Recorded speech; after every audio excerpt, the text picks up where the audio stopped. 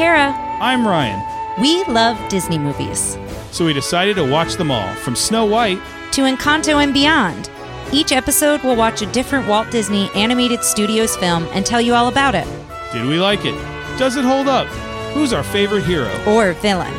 We'll give you history and fun facts about each movie. And sometimes we'll invite our friends to watch along with us. So put on your tiara. Or your evil crown. And join us on our adventure. This is Tara and Ryan's Princess Diaries. Hello, listeners. We are back, and this is kind of a monumental episode because it is the final episode in our Disney catalog. For now, until everything else comes out. We'll obviously be coming back. I think Wish is the next one. Yeah, I mean, Disney will continue to make movies, and I think we'll continue to give our takes on them. What if you just jinxed it? Disney will continue to make movies. Oh, this just in. How do you feel about like what we've done? Let's talk about that just a little bit. I know we're probably going to dive into it in our mailbag episode. I feel really good. I think I've shared this in another episode. You know, we started it as a pandemic project, and I wasn't sure if I was going to enjoy doing this. And I've enjoyed it quite a bit. Not only doing it with you, but like I feel like we never had any like knockout, drag out fights. We had a couple where we'd butt heads, but we'd even it out and then whatever, you know? Yeah. Like nothing major. And I feel like that in itself is a pretty big accomplishment. I mean, we don't have to ruin the fantasy that we're a incredibly just get along like gangbusters. It's just funny. I think that we've found people who have started listening to this show that are like, you guys have such great chemistry.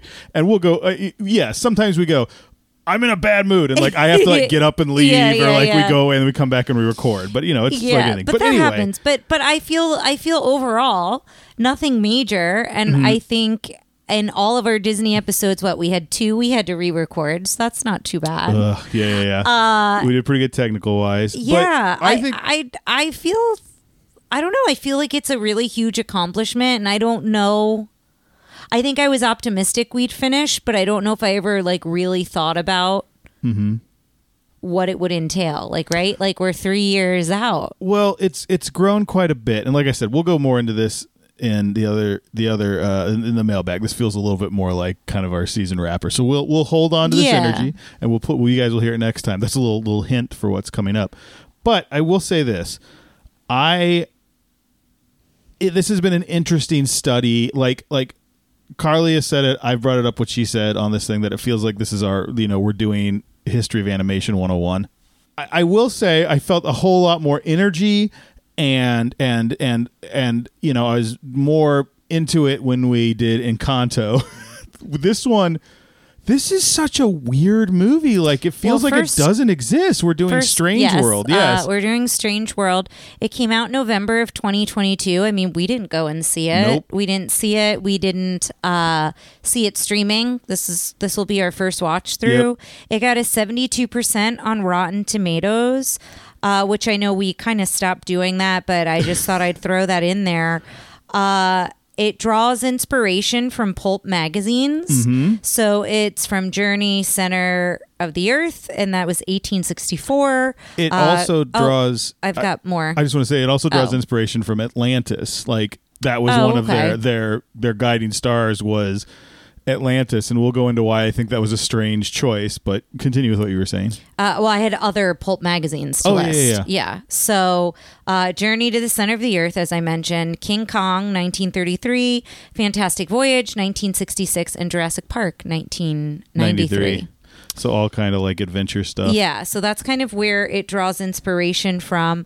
I read that it's predominantly CGI, but there is some 2D animation in here. Well, I want to back up first because going back on what you're saying about what it was based on, it was pitched to the company as Indiana Jones meets National Lampoon's Vacation. Oh, interesting. Which I think, because it's kind of like an adventure story, but it's also a family story. It's about 3 generations of this family kind of coming together. Let me ask you this real quick before we go into it. What do you remember, like, tell me a little bit, we always talk about like, what do you remember seeing this one? And it's usually for stuff like Little Mermaid where it's like, oh, I remember the first time I saw it. Like, one of the big things that came out about this, and one of the reasons, which we get into why it did not do well, is the marketing wasn't. I don't remember seeing anything for it. I'm way more quote unquote online than Tara, and I saw like maybe bumpers before YouTube videos, but there was maybe no, we like, watched a trailer, but I don't even know that we did. I don't think I showed it to you because everything I saw was like, this does not look interesting to me. Yeah, so I don't know. The voices, there are some like big names in this. Mm-hmm. It's Jake Gyllenhaal, Dennis Quaid, Gabrielle Union, Lucy Liu, and then Jabuki. It's Jabuki. I looked up how to pronounce it. Yeah. Because I went, if I say Jabuki and it's not Jabuki, Jabuki sounds like such a nonsense word that it sounds almost rude to this person, who I believe is the young man in Blackish. I think it's the son. Oh, okay. I'll double check on that. Yeah. So there's some big voices in here. Fun thing about Jake Gyllenhaal and Dennis Quaid, they previously played father and son in The Day After Tomorrow, 2004. Oh, right. So I totally forgot about that. That was a fun little connection. I think the next thing we probably should highlight here is there was some controversy and just talk. I mean, we'll go into it in the second half after we've seen it, that the film is noted as the first openly LGBTQ lead character in a Disney film. And because of that, it led to the film being pulled for theatrical release in some regions. So 2 of the big markets are China and Russia. Mm-hmm. And then Disney opted to not submit it to 3 smaller markets. So it didn't submit to the Middle East, Malaysia, and Indonesia. Which makes sense. There was a article I read today that they're not playing the new Spider-Man in the United Arab Emirates because one of the characters has a like support trans kids poster in the background, and that's it. Yeah. So ridiculous. So they're getting real specific. And to go, I will say, first of all, I want to point out Jabuki Young White is not who I thought it was. I thought it was the young man in Blackish. I don't know who this person is. They will be coming up in the movie that we keep seeing way more ads for, that we're both like, oh, that looks interesting, even though I don't think we'll see it.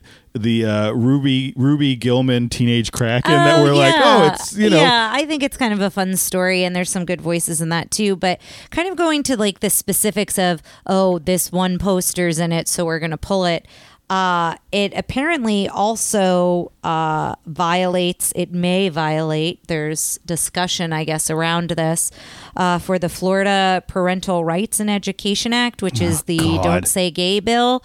So there's like talk about like whether, I think a teacher showed it, and a then a parent said, you did not ask me to show this before this, even though the parent, they never like, first of all, I think it was on a list. There's all this stuff. I will say this. So that's why I'm just putting that out there. I will watch it, and then we'll give our opinions on it. Obviously, if you've listened to our podcast, you know our views on where we stand. I'll say this. I watched a video on YouTube that was like all the gay scenes in Strange World. Yeah. And I will say, 1, the video was a sum total of 2 minutes and 15 seconds. Oh, okay. 2, imagine any Disney movie, and instead of a boy saying, I like this girl, all they do is change the gender of his love object interest, of affection. Yeah. That's it. Other than that, it just looks like there's no like. It's because he openly declared it versus it being like in the shadows or like read between the lines. So the controversy is gay people exist, and that's the problem people have with this movie. And I'm here to tell you that if that's your views and you're listening to a podcast on Pride Month, you can stop listening. You can go away. I'm not going to sit here and discuss whether gay people literally just existing in the exact same form as straight people is a controversy. It almost made me livid to watch like the 2 minutes and 15 seconds. It's just like, I like this guy and oh, I don't know how to talk to him, and he like asks his grandfather. Yeah. And I'm like, oh, now his grandfather's gonna be like, wait, a boy? And he just goes, oh, you gotta do that. And just like, again, they just literally, it looks like they wrote the scene and then went, what if we just went cross, cross, cross, change her to him? Like, yeah. Like that sort of thing.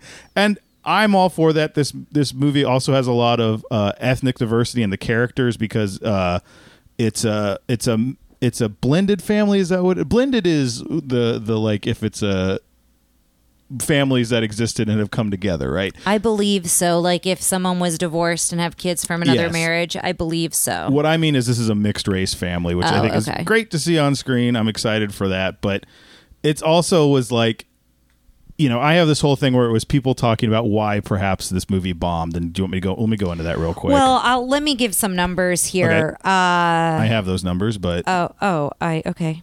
It lost $197 million. Yeah, I have that. Which is the worst than any other Hollywood film in 2022. Yeah, it was a huge box office bomb. But I read that apparently it was a streaming #1 film to be streamed for 19 days. But I don't think we've talked about this on the podcast, but I feel like it's hard to capture streaming numbers. And I mean, I guess it was #1 streaming on Disney Plus for those 19 days. I don't know if it was streaming other places. Well, it's the what is the qualification of what counts as watching?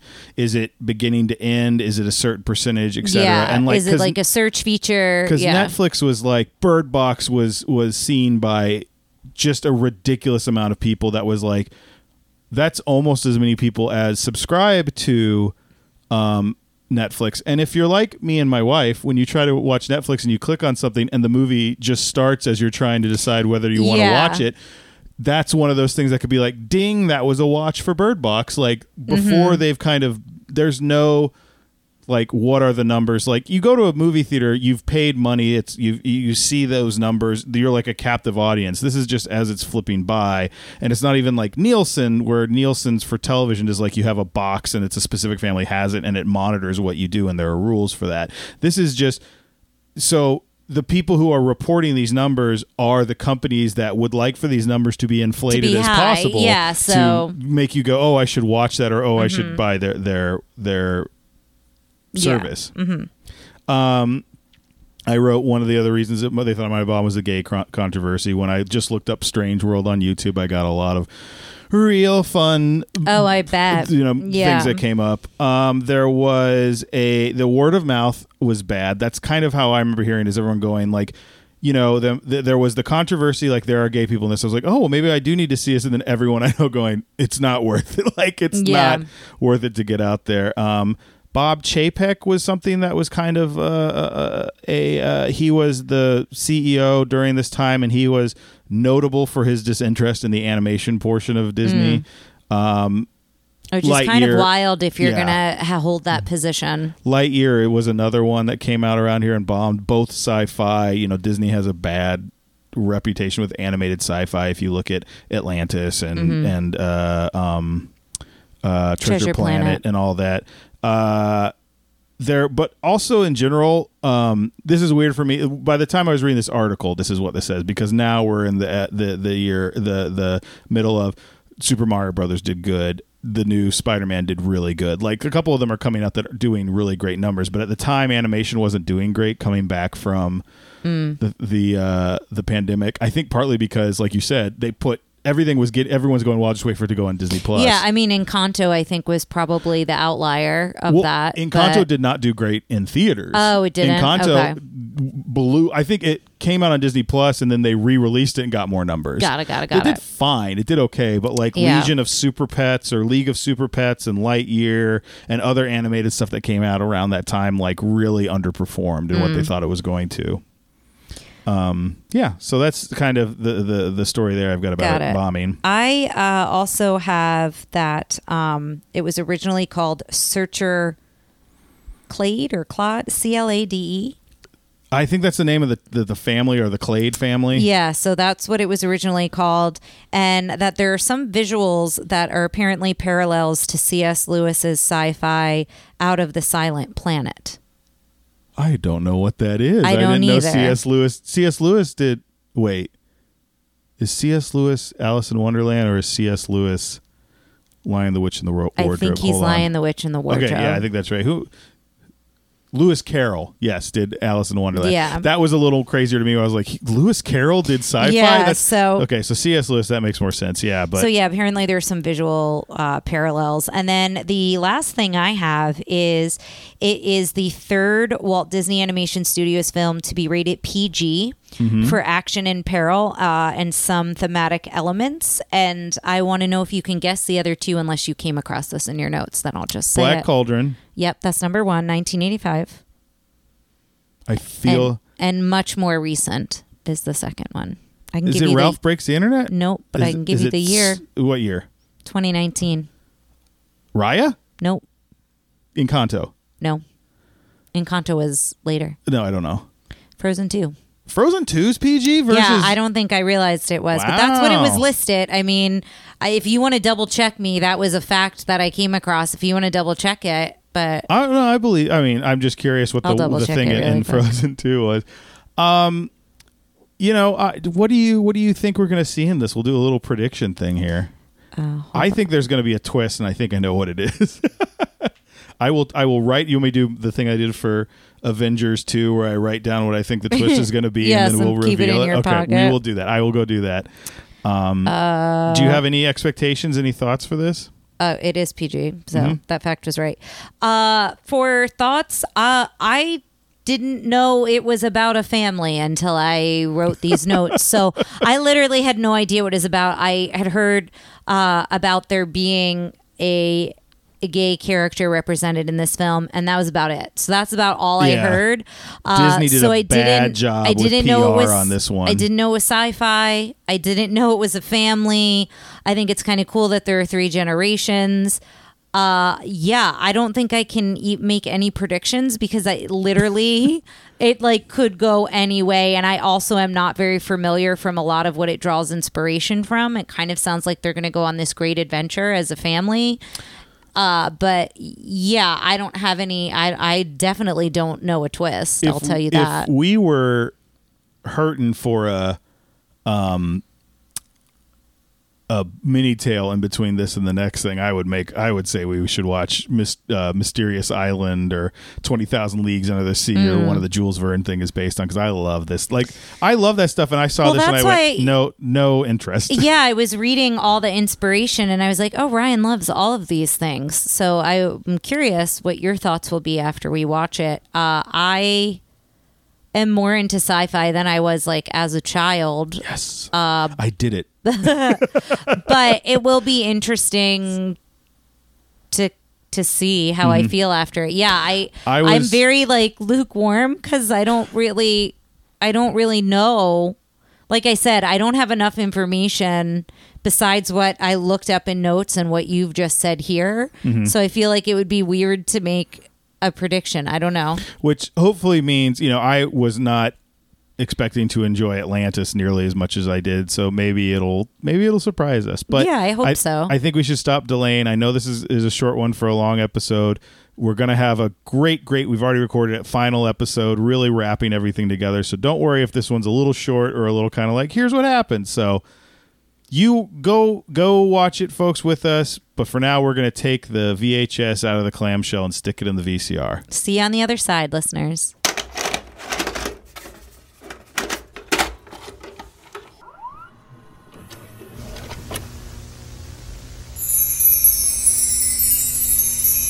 Hello, listeners. We are back. We just watched Strange World. We had to watch it in parts because I had to take a nap. I was tired. Now, I don't think that's a reflection of what you thought of this movie. No, it didn't matter what we were watching. You had a hard time sleeping last night. Yeah, it didn't matter what we were watching. Okay. I was up at 3 a.m., couldn't get back to sleep, needed a little power nap in between this. So let's start off by saying I thought this was, I will say, way better than I thought it was going to be, but most of that is because I had very, very low expectations for this. I think when we have low expectations for something, I think we enjoy it more than like the general public does. Yes. Because of that. I understand why this might not have done great. I don't think it deserved to be the biggest bomb of 2022. Yeah, I think there was a lot of creativity in this, and I could definitely see everyone who worked on it had a lot of love for like the genre and for the world building, and it is kind of a bummer that like they weren't celebrated for that. Yeah, there's good stuff in this. Like, yeah, I will say, I think the world building was very interesting. Let's go ahead and say that we're going to do spoilers in this because I think we need to do spoilers to talk about it. And if you've watched with us, you've watched this. Yeah, I think we should wait until it happens in the movie description, though. Okay, we'll do that. So we'll talk for a little bit without a spoiler, but there is a twist towards the end. And I think the twist may have hurt the marketing of this movie because it felt like so much they had to keep back to keep the twist there. And we'll go into that exactly I guess then. that's true. And Ryan's prediction was the twist, and he was 100% correct. So good. So good. And then Tara, to honor the prediction I wrote down ahead, put her used gum in my paper prediction. Listeners, I thought you wouldn't want to hear me chomping on gum for this episode. There and are it's plenty of other things you could have put in. Oh, okay, I'll remember that. Ryan, why is there trash in my guitar? Well, I thought you didn't want me to... Okay, that's not the same. I thought the family stuff was good, but also just very ham-fisted and not subtle at all. Like, it wasn't kind of a new interesting twist on generational trauma like Encanto, but I will say I did like that we got 3 generations of perspective of the same issue. Yeah, and they all kind of come together in the end, realizing what they were kind of fighting against or trying to support is what the next generation is doing in a different way. Yes. And there's something that I think that can resonate with everyone. Individually, I like all the characters, like the main family characters. I think they did a good job with them. Yeah, I just think the writing was really... It was the guy who wrote Raya and the Last Dragon. I thought Raya was a better job. It was also the director of the director was also the writer. One of the directors was also the writer of our favorite Disney movie, Meet the Robinsons, and it had a very Meet the Robinsons feel, not nearly as pop rocks kooky. Induced. Yeah, but it definitely. I thought some of the way the characters spoke was, but it's nowhere near. I would not call this a bad movie. I would call this a solid B-. It's... Yeah, and I think if you like this genre and sci-fi and exploration and kind of it's a little Indiana Jones, we mentioned that at the start, and it does pull from the influences we mentioned at the start, I think you'll enjoy it for that. And going into it, not expecting it to move you like Encanto moved a lot of people, but just expecting to kind of enjoy the experience and the exploration of kind of what they go through. Mm-hmm. So I guess we'll go into it here. Absolutely. We get the new Disney 100 intro. Disney is celebrating 100 years, and so it looks like they've kind of changed the whole castle opening. They go around it in a way, and I don't remember them going around it like that before. So that was new. And then the title credit is immediate. We get the title Strange World, opens right away, and it's a black and white narrative talking about insurpassable mountains. Mm-hmm. And I guess it's Yeager who's the voice there, right? Is he doing it, or is just a narrator. That's just a narrator. It's Alan Tudyk playing that narrator. That's right. So then he gets a little song too where they're like Yeager. Yeah, it's like the Clades. Yeah. And I thought it's the only song in the movie, but I actually kind of thought it was a lot of fun. It was fun. Yeah.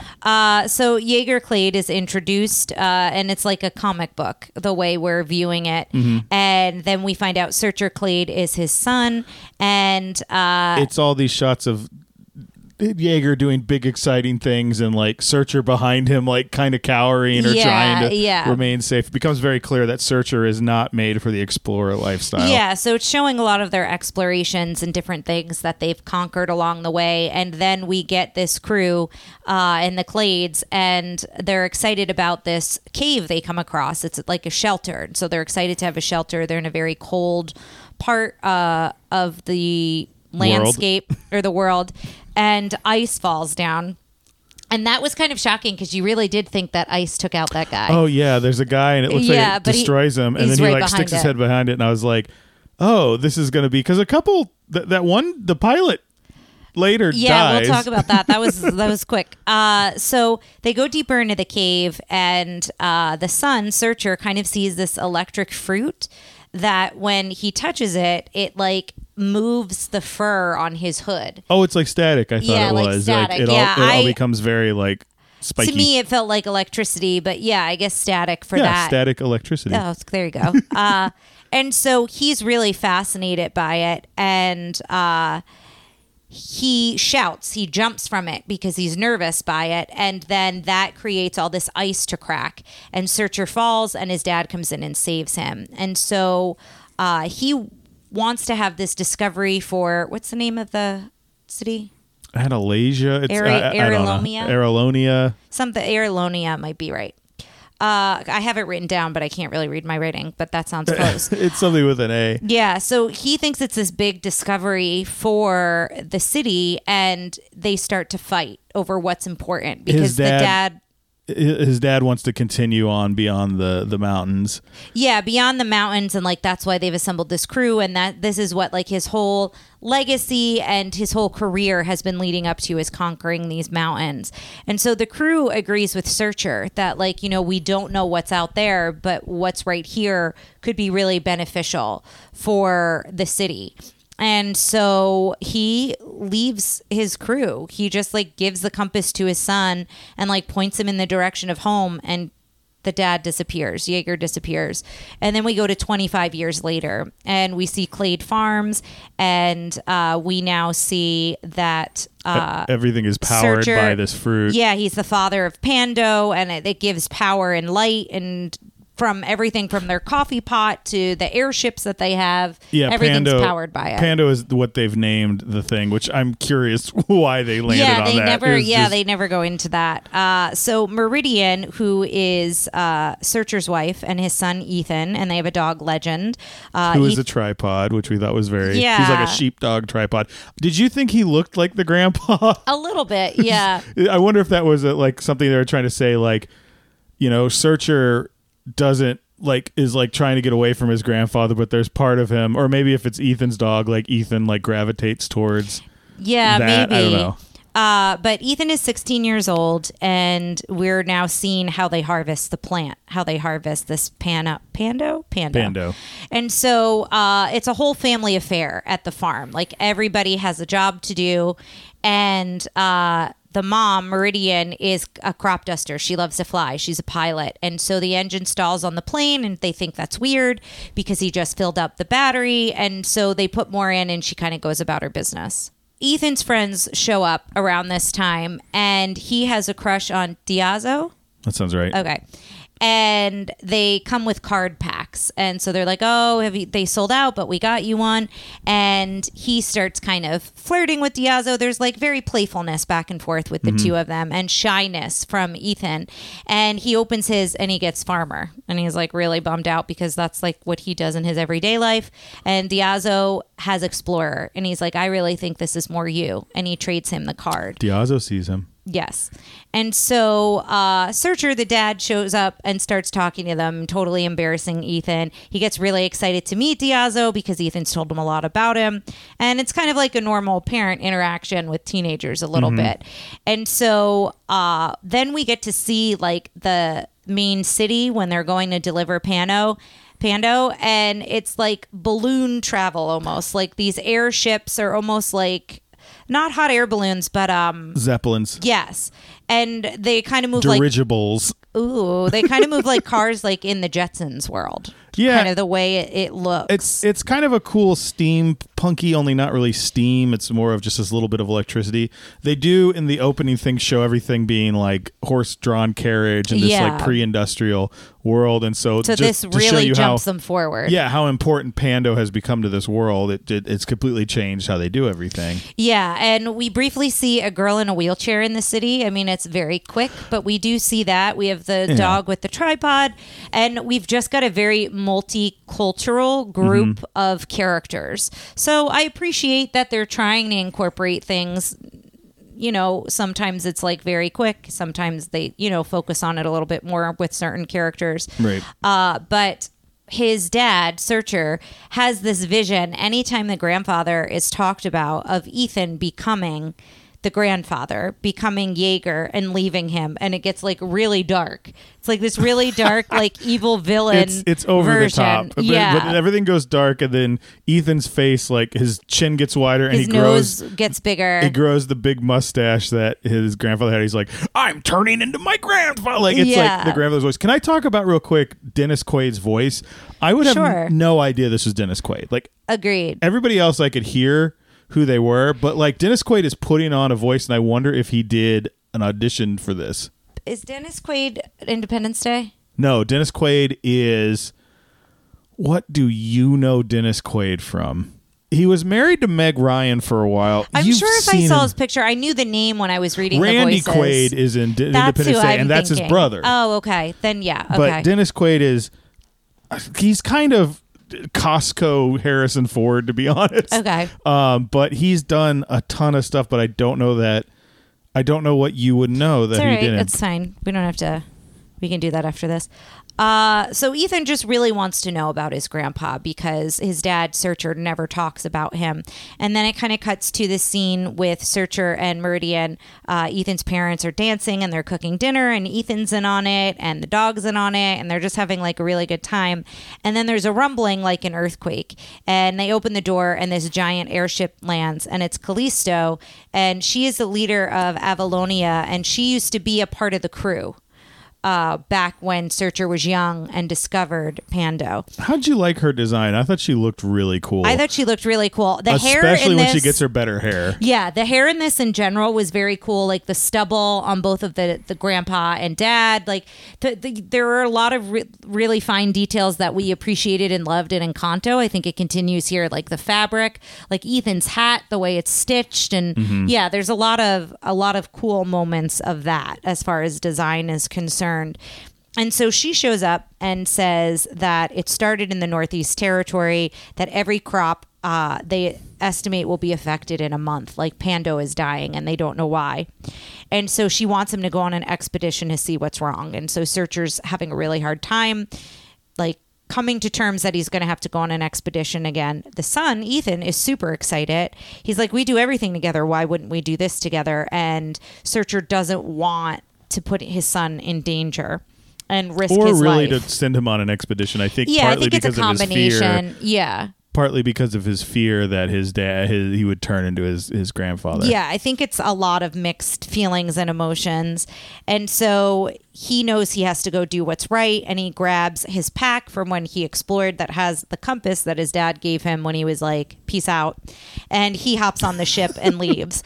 And so there's a meeting on the ship that is kind of going through like, here's what's happening, here's what we need to do. They think they all have like a big long tap route, a root system, and that it all like leads to one place. So they're following it to this hole they dug that they don't know how deep it goes. Yeah, and they say that we need to see what's damaging it, and they think this is the way to do it. So they're flying down. They, like Ryan said, they don't know how far it goes, how deep it goes, but the roots are glowing, and it's really beautiful as they're going down. They're kind of surrounded by these big, thick, glowing roots. And Meridian shows up on her crop duster, and she's like, our son is in your ship. And then you hear Ethan and you hear the dog. And so they've snuck onto the ship. And we see some crazy, like, hot pink dino birds is what I described them as. Yeah, they look kind of like that. And there's a lot of hot pink in this. Yeah, and they start attacking, and this is where we lose the pilot. Like, it just pulls the pilot right out of the window. He is voiced by Alan Tudyk, and jump ahead if you don't want spoilers for the movie Serenity. But remember in Serenity when he just dies suddenly near the end? Yeah. I wonder if that was a reference to it, was him just getting like sucked out of the thing. But yeah, he gets kind of like sucked out through the window, and now the window is cracked, and everything kind of goes a little chaotic here, and the mom jumps into the driver's seat, and the dad and the dog fall off the ship as the ship keeps flying. So now Searcher and the dog are separated from the rest of the group, and it's really like another world down there. And I liked all the weird textures and all the pinks, like the color palette. It's very different. The world above is like our world. Yeah. It's kind of an alpine German hinterlands like so this area. Is very different, and a lot of the movement I said was sea-like. A lot of it is very fluid. It's very organic. Yeah. And so something all of a sudden you see that something's watching Searcher, and it's this weird blue blob creature that they eventually nickname Splat, and he steals his handkerchief, and then I describe them as these big purple blobs that turn into like octopus. They're not an octopus, but they have a lot of tentacles. Yeah, and it looks like, but the tentacles are what's leading. Like it's like they're like trying to grab it and grab things and put it in its mouth. Yeah, and so those had a cool design. I like those. They did. Yeah, they go after Searcher, and then this what appears to be a creature saves him, and it's really his dad. It's Grandpa. It's Jaeger. He's kind of dressed to look like the environment, so he can kind of hide among all of these creatures and all of these things because the world is really alive down there. Pretty much everything is alive. And Ethan's worried about his dad. They're trying to repair the ship before they go look for his dad, and he's like, no, I'm going to go on my own. And so, I mean, he doesn't say that to anyone. He just does it. And Jaeger doesn't believe it's him at first. Like, he's very spooked. He's also been alone for 25 years in this very strange world. He's kind of weird, yeah. So he's a little out there. And then they go in for a hug, and it's super awkward. Like, it's like someone wanted a handshake and the other person wanted a hug, and then they didn't know who wanted what. Yeah, it happens to the best. I of was people. the hug in this situation. This is how we met. Our first date. Anyway, but yeah, so it worked out well. It worked out well, and it works out well. So for I knew it these was going to two. work out well. Yeah, I know. I was like, I know how this ends. Yeah. So I love that the women are fixing the airship. So you've got Meridian and Callisto, and they're kind of in charge and making all the repairs. Weirdly felt some attraction between these two and their scenes together. I don't know. I was like, is this going to end? I didn't like, feel it that way. I get why you did. I think it was just like camaraderie of women. It So weirdly to me, played a little bit more than that, because I'm usually not the one going, ooh, two women talking to each other, they must want to kiss. Yeah, but yeah, like yeah. I was like, there was like, I don't know, if you watch this movie and you got the same thing, like to me it was almost like if you found out that Meridian was bisexual and like not necessarily they were going to go off together, but there was like a weird attraction there. I don't know. It just felt it felt a little more than just like, I respect you for your job. Now, and it's just the way they looked at each other. Again, I could be weirdly reading into it. Maybe it's coded in some way. I don't know. Reach out and tell me. Yeah. So Ethan, call us and tell me that I'm full of it. So Ethan runs away. He goes searching for his dad, and he winds up losing the ship. He falls off of it. Like it's not as big as the airship they're on. It's kind of like these little vehicles that they can go out and scout and whatever. And he falls down into this cave, and he starts screaming as he enters the cave because he's trying to be brave, but he's super scared. And he talks to Diazo, about just like. In his what head, you in do, his head. yeah, but he says it out loud. Yeah. But it's like that. Oh, Diazo, what did I do this weekend? Oh, I just saved my dad, and like trying to like went through a murder cave or something. yeah, like trying that. to feel really good about it. And then Splat finds Ethan, and they're Splat kind of has a trying to make fun- friends. I was gonna say Splat has a fun design. Yeah, and Ethan's trying to be friendly to him, trying to show he's not going to hurt him. He sees he has his dad's handkerchief, and so he starts to follow Splat. And then we find out. I was gonna say he looks like those things, and he does this a few times that you Yes. throw on a wall and they go. Yeah, the things you'd get from a 50-cent or a 25-cent machine. Oh, 50 cent money bags. Yeah, here. the Splat. They were Now it's probably like the sticky $2 thing. or something. Yeah. So I wonder though, are they like payphones? Do those machines exist anymore? They're in called places? gachapons or something like that. There's like a name for them because Not the sticky thing, like those machines where you would get stuff for coins.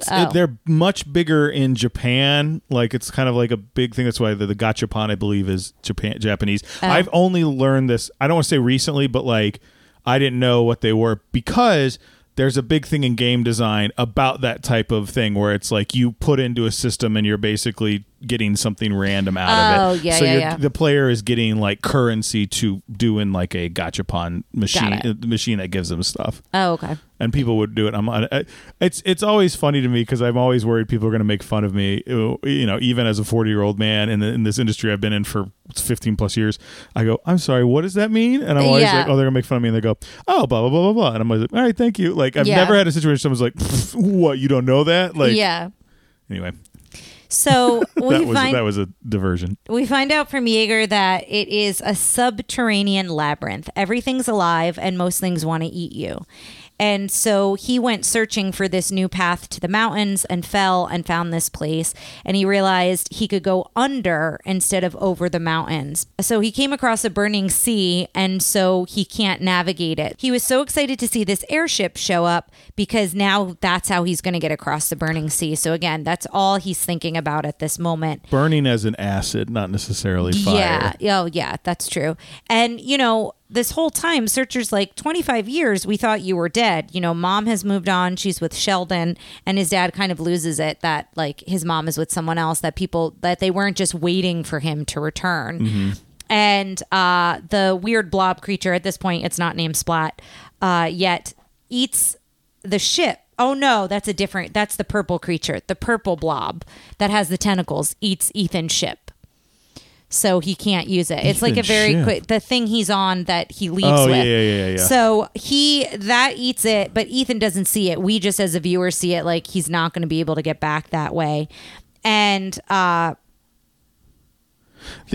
Searcher and Jaeger are walking, and there's more creatures, and there's weird interactions, and they're talking about Pando here. Jaeger also makes a comment at one point about look out for the little things. They lead the big things, which he calls reapers, to you. Yeah. So you kind of learn that's what Splat is. Yeah, and so like you can't trust it. And so as they're talking, they see that Ethan is being led by this thing. And so they wind up saving Ethan, and he finds out that's his grandpa, and that they all kind of meet and reunite here. Well, the other thing that happens here, is so Splat's trying to lead Ethan to one of these creatures, but then Ethan finds some Pando, and Splat touches it and burns his hand. Yes, yeah, that comes up here next in my notes. And then Ethan helps him, and then Splat changes his mind. He's like, don't go near those things. Splat becomes, joins Team Clade or whatever. Yeah.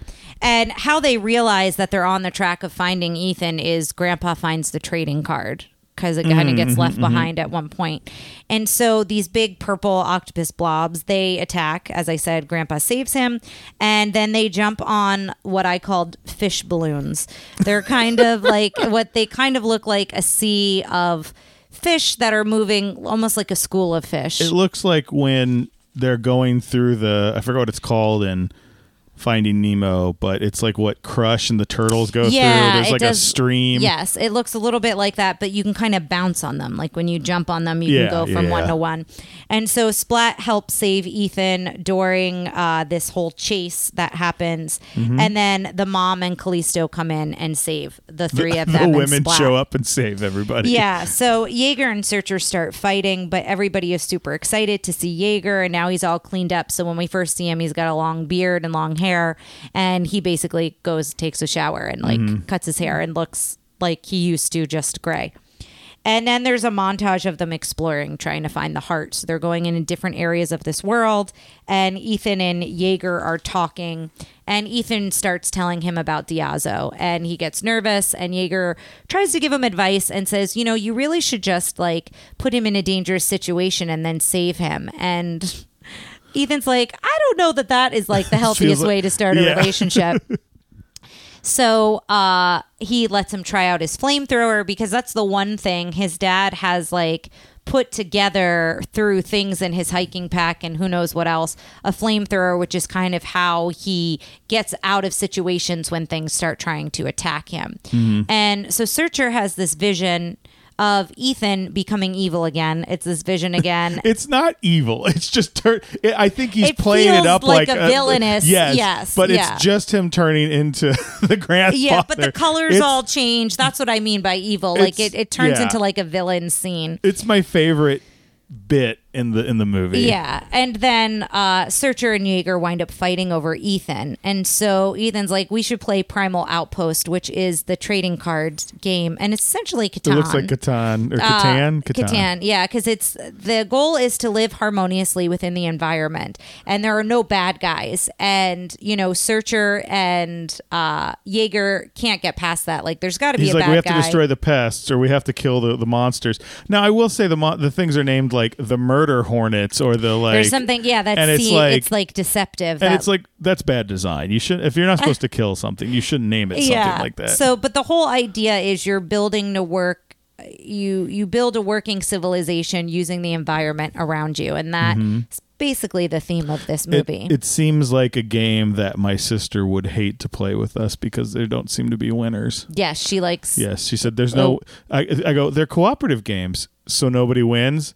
Well, we all win, so nobody wins. That was the discussion I had with her, just playing cooperative games. So Ethan and Splat, they kind of storm out. Ethan is very frustrated that like they're not understanding this concept, and they start fighting with one another, Dad and Grandpa, and Ethan is frustrated. And then they've reached the burning sea, and it's acid, and Splat kind of talks to these green blobs, and these little creatures help get the airship. They navigate it through the burning sea, and they help them through it. And Splat is kind of navigating and pointing the way the whole time.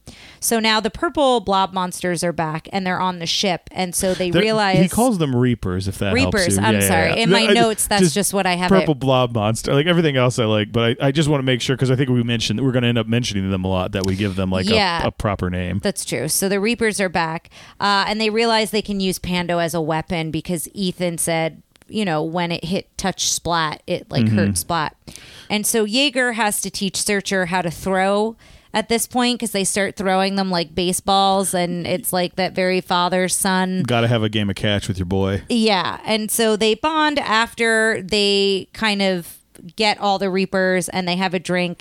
And, I like this scene a lot. Yeah. And Jaeger starts asking about farming, and, you know, Searcher's just like, I don't understand why you didn't try harder to come home.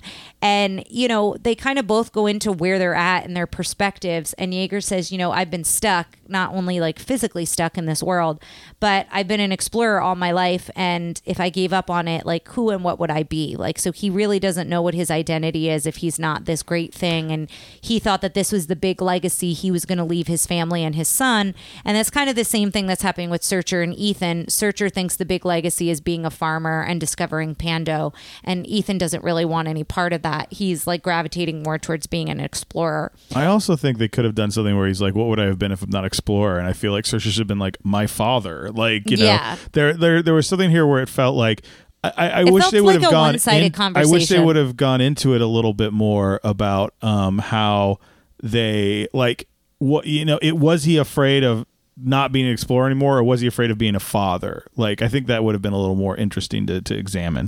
Yeah, and it did feel one-sided. It felt like Searcher didn't really talk as much here. But Jaeger, we kind of heard Jaeger's perspective more than Searcher's. I feel like we hear Searcher's perspective more when he's talking with Ethan. I still thought, well, because I think it's going downhill like that, and you get the one little section where he talks to his dad about it. He's a little more like, why did you do this? But I think in this scene, the other thing I liked was when his dad, because it felt like his dad was trying like to reach out, and he's like, why do you want to be a farmer? And he's like, well, I like these things. He's like, oh, I get that. Like, you know, like it was his dad, like, we're doing very opposite things, but like for very similar reasons because we're very similar. There's a scene, I think, coming right up after this. Yes, it just seems like it's way later because this is where he took a nap. It's Ethan's talking to his mom, and they're talking about like, oh, it looks like they're getting along, and he's like, I don't understand why they hate each other. They're the exact same person. And then it shows them they're like scratching their butt the same way or something. The way they carry themselves, they're standing the same way. And when that's happening, Splat starts pressing buttons in the cockpit with Meridian. Ethan shows up, and this is when they see everything Ryan just talked about. And Ethan takes the wheel. She lets him take the wheel because Meridian gives him this support. Like, I think you're an explorer. Like, I think you should follow that. Like, don't be afraid of what makes you excited and what makes you feel like you. And he says, I felt the most like me in this world.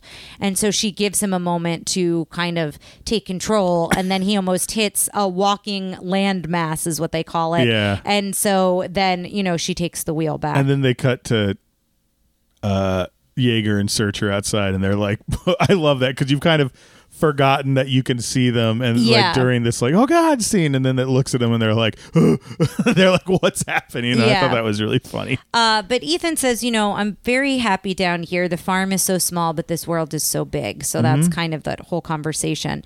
And then the Pando seems to be getting stronger the deeper they go. And so they don't really understand that. And then the Reapers are back and they've brought friends. So they bring more of these like the hot pink, like pterodactyl looking creatures, and they bring other things, and then they realize, oh, they're not attacking us, they're moving past us. Why is that?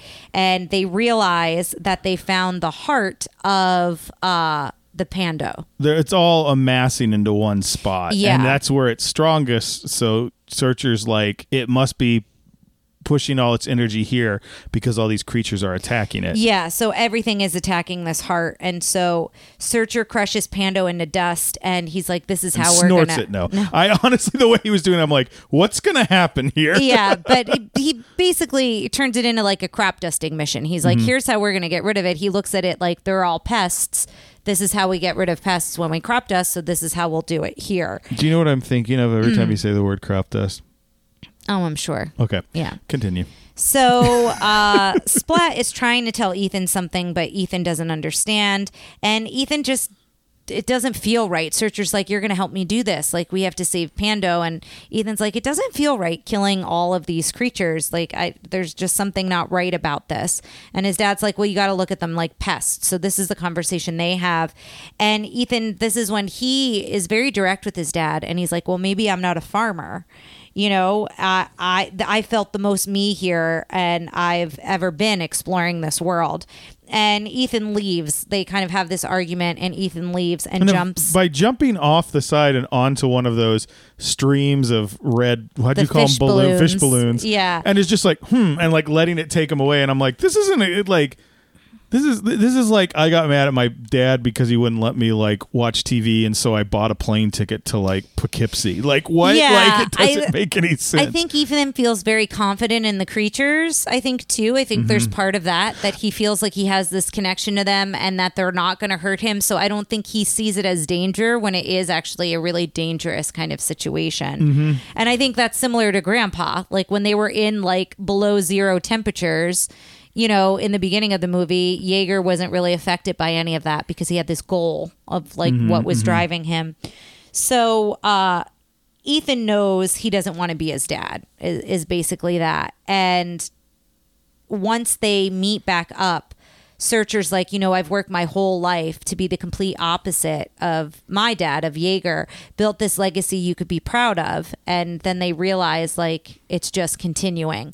And so they're in like this very like dark, desolate area with like some crystals, and all of a sudden they see this clearing, and it's the other side of the mountains. And when they step out, well, they don't step out. They're on like one of those little like hover bike things, scouting ships or whatever. It's all water. It's all ocean. And then they turn around, and this is the spoiler. So if you do want to see the movie, I would say stop it here. I mean, you should have done it when we gave you a chance. There's literally, this whole podcast is built around giving you a chance to go watch the movie. What have you been doing this whole time? But just in case.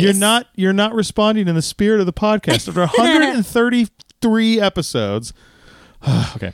All right. So just in case, though, here's the big spoiler. They realize that they're inside a creature, that they live on something, and they're basically staring into the eye of this creature. And that is what Ryan guessed. Ryan guessed that they were in a wrote creature. It down. I go, they are inside something. They're inside and that's a creature. before we even started watching it. So he was right. So they are realizing that they're traveling through its insides. So, and now everything we're describing in certain ways, like the fish balloons are really like the red bloodstream. Yeah. The Reapers are white blood cells. Like the immune system trying to attack there's this whole foreign bodies within this creature. There's this whole thing that looks like kind of like an elephant, and then it shakes, and all these little things come and they heal stuff. Like it's like, and that's why I think it was hard for them to talk about like their inspiration for this world, because it's all very biological. It's all very fluid, inner space. It's all this, that, and the other. And I wonder if that was to the detriment of the thing, because everyone's like, well, where this is, because I will say, when they were like strange world, they go to a strange underground world. in the world of like Jules Verne and these pulp comics and stuff, there's this whole concept called the Hollow Earth. And it's this thing that inside the earth is like a jungle paradise with dinosaurs and like ape men and like all this sort of stuff like that. I've got a whole RPG over there about it that I love. It's a lot of fun. But it's like, so when they announced it, they said they go into the world and see this. I think people were expecting that, and then everything they showed their design was like these creatures with no eyes, or there's that thing that's like it flies, but it looks like it all looks like blown up version of single cell organisms. Yeah. And I think that's where I got the idea. I was like, this all looks like it's inside, like they all look like single cell organisms. Yeah. But it's a weird design if you don't know they're going for that. Like it's just odd. And there's no way to, like you said, there's no way to really say that without spoiling it. And I didn't see it coming at all. I think I also like being tired, and I don't know that I would have caught it anyway if I wasn't, like having to pause it in the middle. But everything does feel very alive, but that's what I loved about it. I thought we'll talk about it here at the end, but I really enjoyed the way they kind of depicted this strange world, like this inside of this creature. Well, because like there were those weird deer things where their heads kind of like went into these like weird cilia or like hair follicle things, and they would grab things and eat them. And it's slightly familiar. It's very cool. I think it's cooler knowing what this is. Yes, but you don't get that till the end. So and so they realize that Pando is actually killing this creature, that it's actually invasive, and so they're trying, the creatures are trying to heal it. And so that's why they're trying to destroy it, because it's the immune system. And so Pando has to go to survive is what they realize. And so Jaeger doesn't believe it. They get back to the ship and he's just like, I need to see these mountains for myself. I don't believe this. I think he's jealous that they got there before him. Yeah. And, they're like, no, the world is dying. Like that's what we need to focus on. And then Jaeger and Searcher have this same legacy talk. And, Searcher's really honest with him. And this is where he's like, you could, he in so many words says, you could have been my dad. I'm sacrificing my legacy for my son. Why couldn't you do the same for me? Because I'm such a bad father. And Searcher goes, yes, you were a terrible father. Yeah. But you could have been better. Yeah. Like, kind of like you made the decision. Like, I don't think it doesn't feel accusatory. It feels like he should be like, you can be better. But like, anyway, Jaeger goes off. Yeah, and I think it's because Searcher's now a dad. So he's like, you could have made different choices. So so Jaeger, he gives him the compass, Searcher does, and he's like, and basically tells him what Jaeger told him when he left him in the cold mountains, and is like, head east and it's that way. Yeah. Like, peace out. So Callisto is like very shocked by this news, and as you would be, because it's basically changing everything you thought you ever knew about not only Pando, but like what they're down there for. She won't let them destroy the Pando. And I thought this was a heel turn from her. I was almost like, because I'm watching this, I'm going, who's the villain we're going to rank? That's how I watch these movies now. Yeah, and I thought it was going to be her too, because I thought there was going to be a turn, and there isn't. Short. Like it's mostly like she's a misunderstanding. She locks him in a closet, and then like literally within 5 minutes, she's come around. Yeah, I think it's more of she's afraid of what this could mean. Yeah. I think if you destroy everything, it destroys everything about the world as they know it, where they live. Well, because that's the thing, is he's like, and reading what they wanted for this movie, now knowing this, I understand more, because they were like, it's about what kind of legacy you leave for your thing, and what about like, what if you have to make decisions about like how that changed the world. And this is something where it's not a light decision. Like, they're like, we have to kill this thing that has taken us from horse and buggy to flying airships, that's a huge decision. Yeah. So they get trapped in like a storage closet, and the dog finds them, and they're trying to get the dog to open the door. Did you like that? His like, come on, and he's just like it really felt like when ladies at the bottom of the bed, and we're like, come up here, and she just like does like looks at us, we're like, come here. Yeah, they're all doing that. They were all doing that, and then Splat's just like, I can do it, guys. Like, and I can talk to the dog. Yeah, well, and Splat like goes out under the door and like unlocks it, and then the dog opens the door. Yes. And so they go to get control of the ship, and this other character, he appears a couple times. I forget his name. He's voiced by the guy who's the cabbie in Deadpool, and he's Indian Spider-Man. I can't pronounce Indian Spider-Man's name. It's like a Indian version of Peter Parker, but he's in the new Spider-Man. Great voice actor. Yeah, so he's a huge fan of Yeager, and he's set to look after Ethan and kind of fails when Ethan runs away. And then here they put him in charge of the controls on the ship, and he's basically like, "Oh, thank goodness you're back." Yeah, they come this in is to like really storm overwhelming. the thing. Yeah, he's like, "I can't fly this," and throws the manual at Meridian And leaves. Yeah. So Searcher and Ethan go to save it because they're all out. The rest of the crew is all out attacking the creatures, and they're going to save the creatures and attack the Pando. They figure if they drill a hole, if they can dig a hole near the heart and lead all the Reapers there, the Reapers will be able to get in under it, which they can't seem to do. And destroy it. And get it at Well, and they can't seem the to do it source. because it shocks them. Yeah. Yeah, and so Grandpa, it cuts to Yeager, and he's going to try to see the other side of the mountains, but before he gets there, he opens the compass and sees that his part of the picture, it was a family picture, has been like chipped away, has been like ripped. Mm-hmm. And so he realizes he has to go back. I like that he makes the decision before he gets there. He's like, I don't care because if he'd gone there and like seen that it was a creature and been like, oh, he was right. Like, I think that's less than him just going, I don't care if my son's right or not. Like, I need to go back and support him. Yeah, like it's an active decision Right. versus like after having all the information. So they show Callisto. They're like, look, this is a heart. Like, look at it. Meridian guides the ship in such a way. And it's shocking Searcher. Searcher's down there trying to dig with the shovel, and he keeps getting zapped. And each time he's trying to dig, he gets hurt, and the shovel winds up breaking.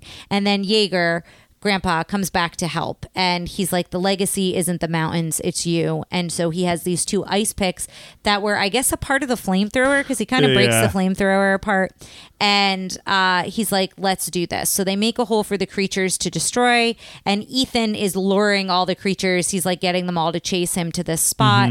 And they did it, and then they have this moment where everything's gone, and everything is like kind of still. It destroys and the gray. Pando, but the heart looks gray and dead. Yeah, and so they feel like they're too late, and then all of a sudden they start to see some creatures, and the ones that It's the elephant that like shakes, and then like the little like tiny little. They look like dots, like movie theater candy dots. Yeah, they do. They're like a with glowing legs. orange, and they look like a tree when they're on the elephant. They look like leaves on a tree on like the elephant looking thing's back. And so they start returning and regenerating, and the heart starts beating again. And those blood cells go into it like blood, like the fish balloons. Yes, the fish balloons. Then it really looks like it's, something you see out of an anatomy book there. So they're saying goodbye to Splat. And Searcher says, before we go back and kind of go back to deal with what's going on above, because obviously they've just destroyed their power source, let's go see the other side of the mountains before we go home. And Yeager is just happy to be with family, and it's kind of this perfect moment. And Yeager's looking out at the sea with Searcher while everyone else is looking at the creature's eye and the view that Searcher and Ethan saw earlier. You can tell that like it's now not as important to Yeager. Like what's more important is being there with his son and his family. And so it cuts to a year later, and we're back at the farm, and Searcher gets a letter from Ethan. And I will say, so we watched this, and it doesn't do a good job of telling us what their new power source is. It looks like they're doing hot air balloons that are like gas or something to go up and down.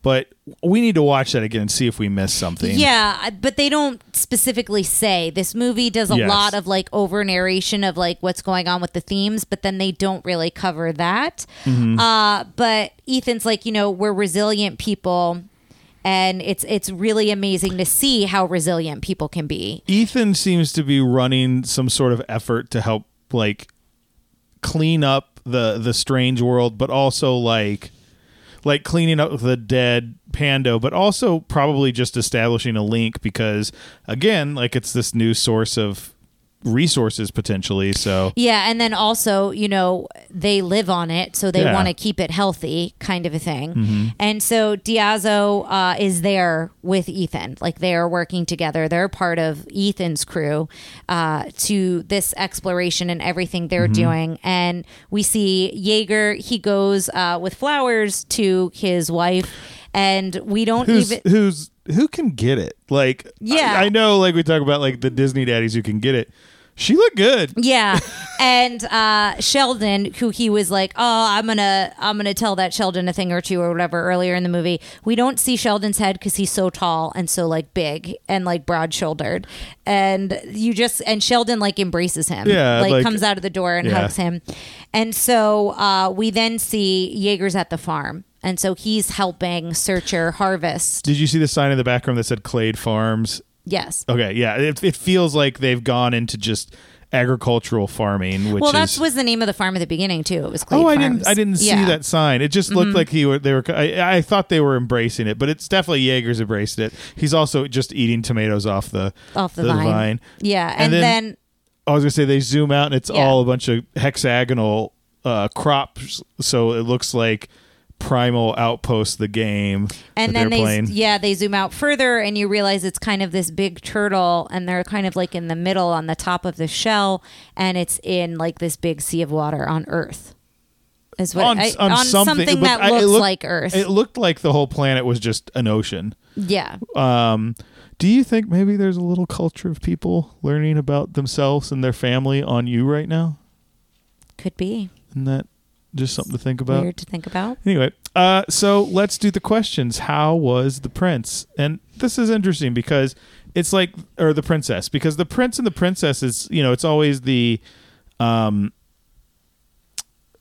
focus and then their like emotional thing. But like the emotional tie Goes across three and is the point of this movie. So I would say all three of these are princesses. All of the Clade boys are princesses, and they're each other's prince, right? Yes. Which that's the thing I found super interesting. I don't know if I said this. I definitely wrote it down. That they feel like it's like a boomer, a millennial, and a boomer, an elder millennial, or maybe a Gen Xer, and then like a Gen Zer, all like, the best representation of those things. Also like kind of getting into their problems, but also like they're not awful or anything. It's not picking one over the other, but it's definitely talking about how like, well, there's a thing that feels like, well, my generation is this, my generation is this, and we think we're right, but we still have problems. And, Ethan, when he has kids, he'll figure out little problems too. Yeah. That was when I put the new things on. It was a little thing that came with to help pop it in. Yeah. Yeah, I would agree with that. And out of the three, is there one you like more over the other?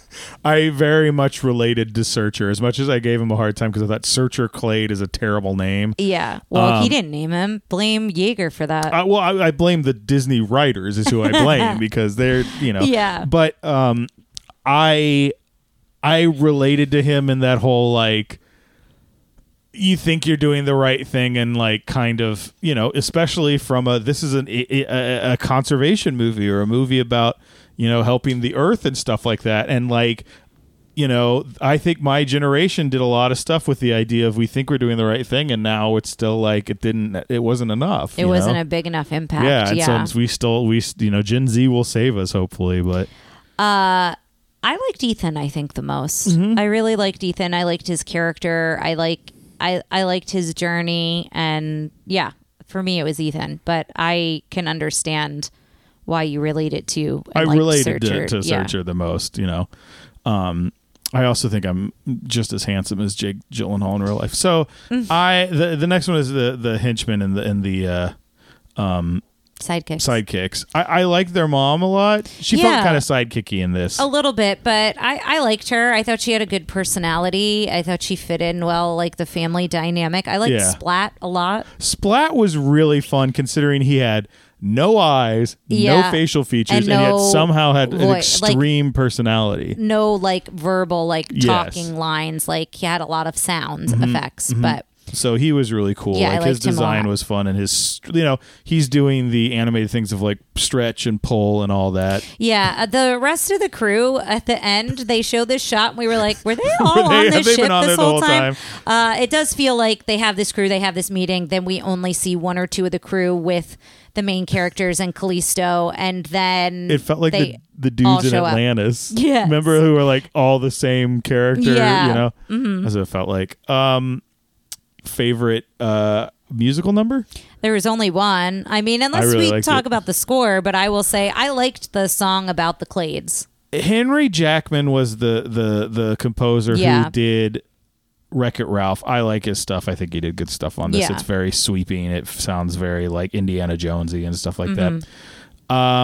Does it hold up? Now again, I think it's more of like, is it worth, what would you steer kids away from for this? And to me, it'd be, it's a little intense. Like, well, it is PG. It is PG. It's it's one character just dies, but it's really like they get sucked off screen. It feels like almost, a Jurassic Park-y type death. Yeah.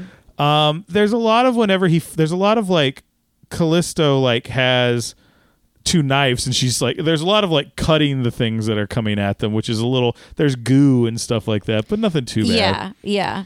I don't know. I actually thought it was really good for kids. Like, yeah, I think overall, I think it's a good movie, and I think they would enjoy it. And again, if we talked about this, I think in Atlantis and Treasure Planet, but if you have that child who's like really into exploration and sci-fi and those kind of themes, I think this fits in well, like those other two. Yeah, and I don't think you're going to see anything like this for a long time, considering how badly it bombed for Disney. So, which is a real bummer.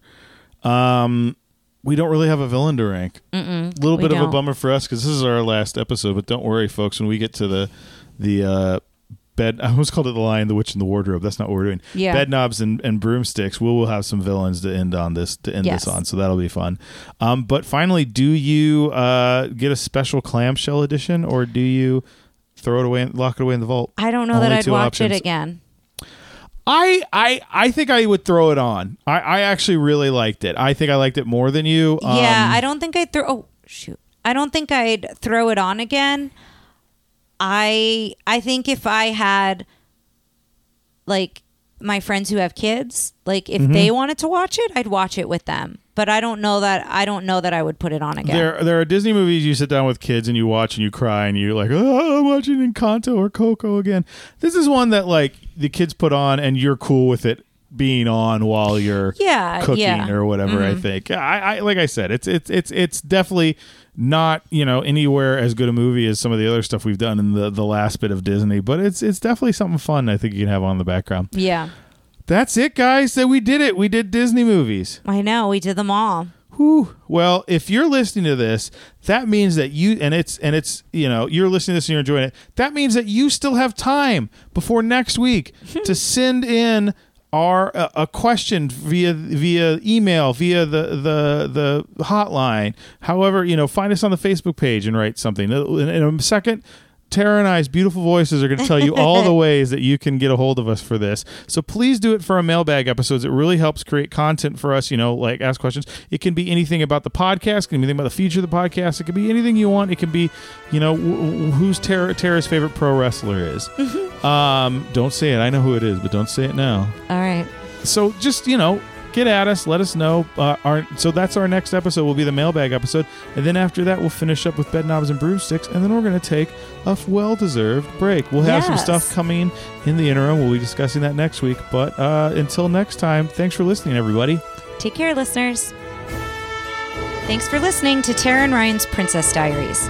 If you've got a Disney story to share, a bone to pick with us, or just want to say hello, call the Princess Diaries hotline at 707-YO-TRPD1. That's 707-968-7731. You can send us an email at trprincessdiaries@gmail.com, tweet at us at trpdiaries on Twitter, or check out our Instagram at trprincessdiaries.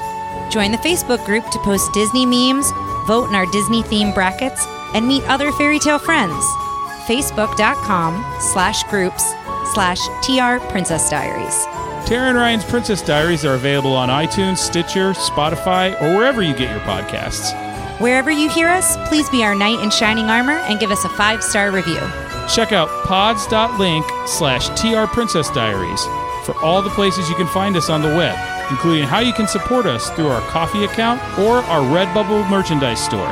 Thanks again, and until next time, remember to always live happily ever after.